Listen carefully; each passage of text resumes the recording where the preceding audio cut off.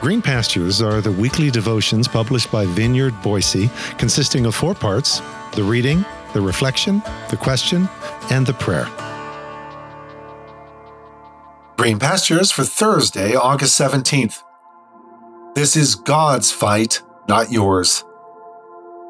Today's scripture reading is found in 2 Chronicles 20, verses 14 through 17 from the Message translation, which reads, Then Jahaziel was moved by the Spirit of God to speak from the midst of the congregation.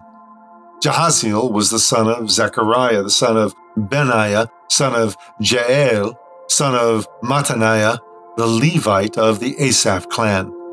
He said, Attention, everyone, all of you from out of town, all of you from Jerusalem, and you, King Jehoshaphat. God's word. Don't be afraid. Don't pay any mind to this vandal horde. This is God's war, not yours. Tomorrow you'll go after them. See, they're already on their way up the slopes of Ziz. You'll meet them at the end of the ravine near the wilderness of Jeruah. You won't have to lift a hand in this battle. Just stand firm, Judah and Jerusalem, and watch God's saving work for you take shape. Don't be afraid. Don't waver. March out boldly tomorrow. God is with you. This is God's word. The world is unprincipled. It's dog-eat-dog out there. The world doesn't fight fair. But we don't live or fight our battles that way. Never have, and never will. The tools of our trade aren't for marketing or manipulation, but they are for demolishing that entirely massive corrupt culture. We use our powerful God tools for smashing warped philosophies, tearing down barriers erected against the truth of God, fitting every loose thought and emotion and impulse into the structure of life shaped by Christ. Our tools are ready at hand for clearing the ground of every obstruction and building lives of obedience into maturity. Yes, it just happened again. That's 2 Corinthians 10, 3 through 6. And I'm really not trying to make this happen. Pieces just keep falling into place between story and letter. How crucial for us to remember that the fight is not ours, but God's. Which doesn't mean painting crosses on our shields or writing John 3:16 on the bombs we drop on the heads of our enemies. Rather poignantly, I'm writing these words in the early morning hours of August 9th, on the 78th anniversary of the bombing of Nagasaki that effectively ended the Second World War, not to mention thousands upon thousands of lives instantly.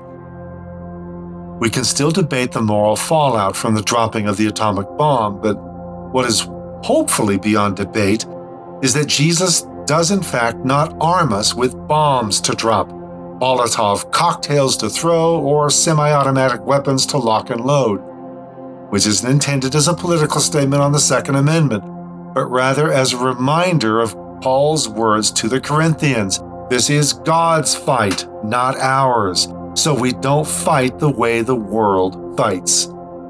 If my kingdom were of this world, then my servants would have fought to prevent my capture. But now you can plainly see my kingdom does not hearken from nor is beholding to these halls of political power. Or so I would paraphrase Jesus' comment to the Roman governor Pilate, whose name is translated Spear of the Great Waters in the First Nations translation of the New Testament. How fitting. The world falls over itself, currying the favor of Spear of the Great Waters, Pilate, and Chief Looks Brave, Herod, as we recoil in fear at the prospect of being overrun by whatever current Moabite, Ammonite, and Meunite vandal hordes we think we're facing, as we prepare to fight as they fight, with the ways and means they employ. How much we need our own Jahaziel, beheld by God, to help us all behold the wonder that's wrapped up in that kingly name, Jehoshaphat, the ground of all being rules. And sure, we behold that reality. Sometimes we'll need to march around walls or fight cunning battles, as it were. But in this story, we're brought back to the shores of Exodus, where they stood and watched God do what he was going to do. Since the ground of all being rules, this time we only need stand and watch as the divine solution unfolds right before our eyes without us having to lift one proverbial finger. So, as we pause for a moment of personal reflection and prayer, ponder, how do we balance calculated practical and even political maneuvers with standing still and watching how God resolves the situation? How hard is it for you to stop and make room for God to resolve a situation rather than trying to help God out? Lord, remind me today that life may not be a picnic, but it remains now and always an unceasing parade of your goodness, your faithfulness, your unfailing love.